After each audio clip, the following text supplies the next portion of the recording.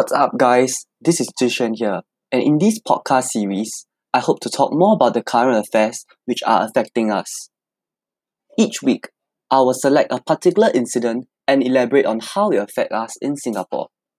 Similarly, I'll bring over guest speakers each week to discuss their views on that particular matter. Stay tuned! Hi, good evening. Welcome to the 6th episode of the New Fuse Juice. If you have been enjoying our previous podcast series, please feel free to share this on relevant social media websites, as any publicity would be helpful. And on today's episode, I'll be talking about how a former NSF became radicalized and planned to attack Jews outside a synagogue. Secondly, I'll provide some information raised in Parliament in regards to the wearing of Tudung in uniform services. And on to the first news. I'll be summarizing from relevant news websites such as the Straits Times, Today, and Channel News Asia. So on to the first news. How that a former full-time national serviceman, Amirul Ali, aged 20, was detained by the Internal Security Department, or more commonly known, the ISD, last Friday. Here are the details of how he became radicalized and his plans. In 2014, Amirul's interest in the Israel-Palestine conflict started sometime in 2014 after he viewed a video showing Palestinian civilians being bombed by Israeli fighter jets. He researched the conflict online and was convinced Israel was oppressing Palestinians, and his hatred for the country deepened. In 2015, he read a book glorifying the AQB, the military wing of Hamas, and wanted to become a fighter in Gaza. And in 2018, he met a foreigner in Singapore and discussed his intention to travel to Palestine to join the AQB. He was encouraged to do so and was told he would become a martyr if he died fighting against enemies of Islam on the battlefield. Between mid-2018 and 2020, Amirul made preparations to travel to Gaza to take up arms alongside AQB. He planned to fly to Cairo and travel through Rafah border crossing, and from mid-2020 constructed a replica AK-47 rifle from wood and plastic for practice. He planned to travel abroad after completing full-time national service later this year, and when he had saved enough funds by working as a chef. In July 2019, Amirul watched a CNN documentary on the Jewish community in Singapore and was enraged that Jews were thriving peacefully here while Palestinians were suffering overseas. He decided then that he would conduct an attack against Jews at the synagogue.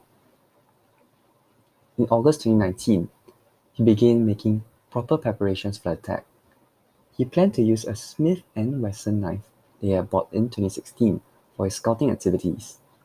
He also downloaded an image of the human vascular system and decided to target the midsection as the best place to stab his intended victims, as it will cause a quick death from massive bleeding. He then made a replica knife to practice stabbing motions and grip techniques at home to avoid damaging the actual knife or injuring himself. From August to October 2019, Amirul made at least 2 reconnaissance trips to the Maghain Aboth Synagogue in Waterloo Street and identified a suitable spot along the exterior wall of its compound from where he could ambush his victims as they left the place of worship. He was careful not to take photographs to avoid attracting security attention. Instead, he downloaded an online picture of the building. Amirul then planned to carry out his attack on a Saturday, after Jewish congregational prayers. His goal was to kill 3 Jewish men and assumed that they would have served their national service in Israel and hence had carried out an alleged atrocities against Palestinians. He also intended to conceal his face with a white keffiyeh or scarf, pull his targets by the right shoulder and stab them in the midsection before fleeing. He would then post a manifesto online to incite all oppressed people to mount attacks against the tyrannical regimes, using any means necessary, including assassination and vigilante justice. In October 2019, Amirul then had second thoughts about his attack plan. I was concerned he would not attain martyrdom should he be arrested and sentenced to death after the attack. In his mind, he could only achieve martyrdom only by fighting in an actual battlefield in Gaza. And in December 2020, he revisited his attack plan when he became enraged by an online video about the killing of an unarmed autistic Palestinian man by Israeli forces, which had been uploaded on YouTube in June 2020 by TRT World. Amirul considered mounting the attack on Christmas Day and planned to wear a black ski mask he had bought in March 2020, as he had seen AQB fighters donning similar masks. However, he shelved his plans again as he had doubts over attaining martyrdom in this manner. And in early 2021, fortunately, the Ministry of Defense alerted ISD that Amirul was serving his full-time NS as an administrative support assistant could have been radicalized by extremist ideologies. He was then arrested under the Internal Security Act, ISA, which was previously covered in 2 or 3 episodes ago at episode 4, I guess. And investigations indicated he had acted alone and had not tried to influence or involve others. His immediate family and friends were not aware of his attack plans, as he was assessed to be an imminent security threat eager to engage in violence. He was issued a detention order under the ISA on March 5. So, my personal opinion on this matter is that I fully respect and applaud the quick thinking by both MINDEF and the ISD to quell this before it went out of control. It is personally shocking for me to see that there have been many youths, especially those early 16 and now even 20 years old, are getting more radicalized. More and more are getting radicalized and inciting various racial and religious tensions. As the internet becomes a bigger threat, I believe that this problem will not be solved in the long run.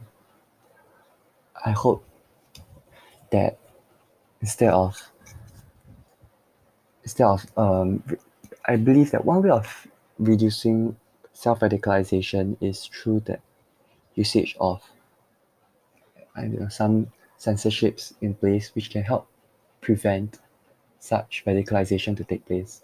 Or even more, we should enroll, the government or the ministry could do some educational lessons which helps others or even like regular teens like me myself to spot signs of radicalization and possible methods in which to prevent yourself from being radicalized. Through this bigger from this we'll be able to have a bigger pool of people who'll be able to spot who's radicalized and prevent such incidents from taking root.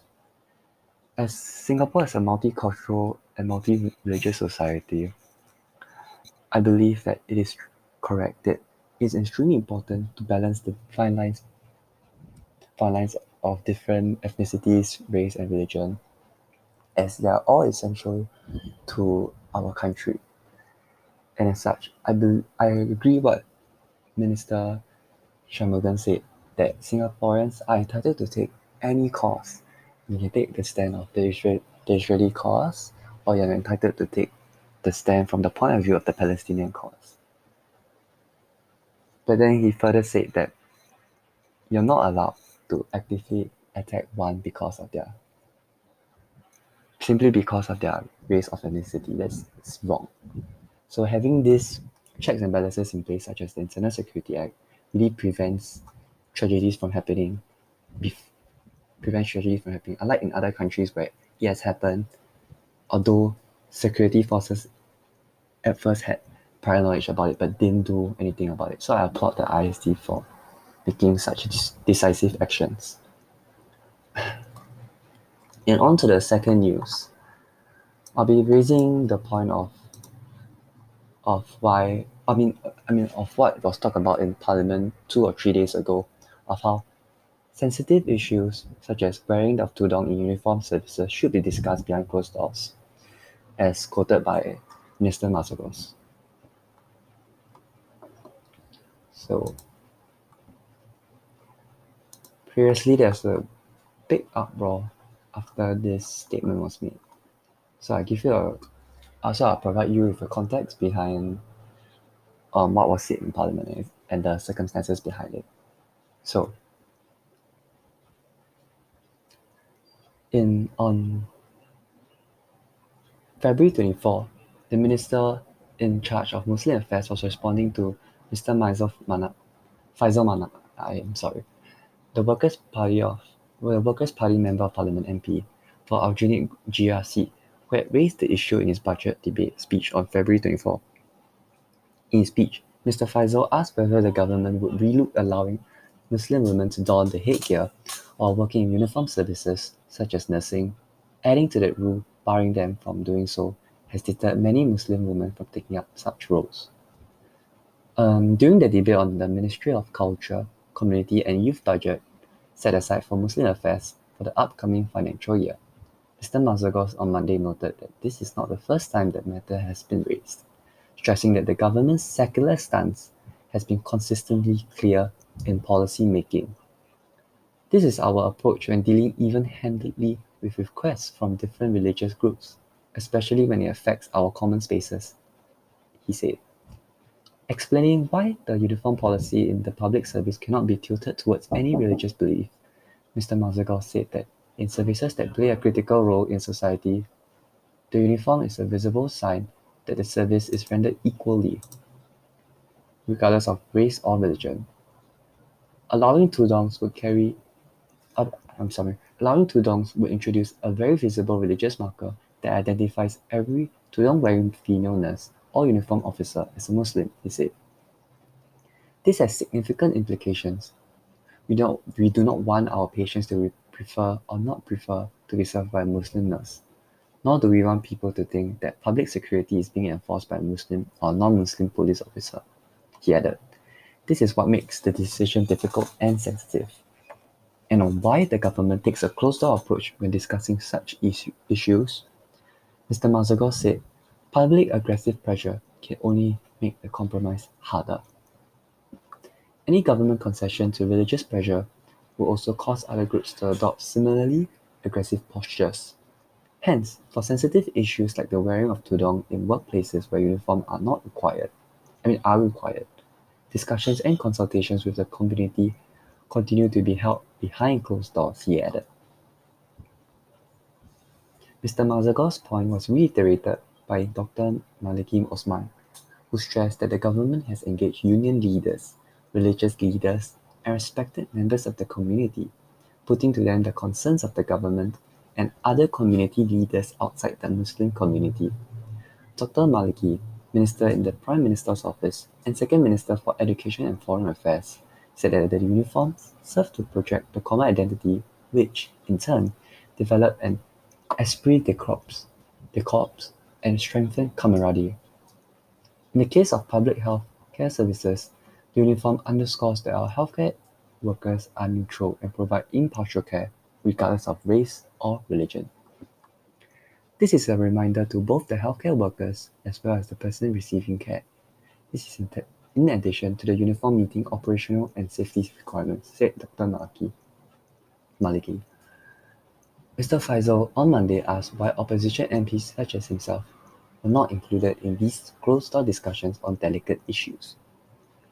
In response, Dr. Maliki said whether Mr. Faisal Manak participates in this session or not, I think the most important thing is a large segment of the community has been consulted and we continue to consult them.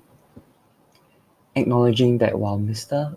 Faisal may not agree with the government's approach on such issues, Dr. Maliki noted that the government has the support of religious scholars and community leaders who understand these issues, especially those involve racial and religious sensitivities, are complex, and any decisions on them should not be taken lightly.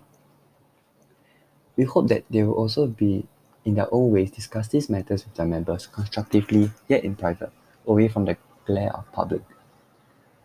I hope Mr. Faisal Manak can do likewise. If he wants to speak to community leaders, he can do so, but away from the glare of the public. gathered.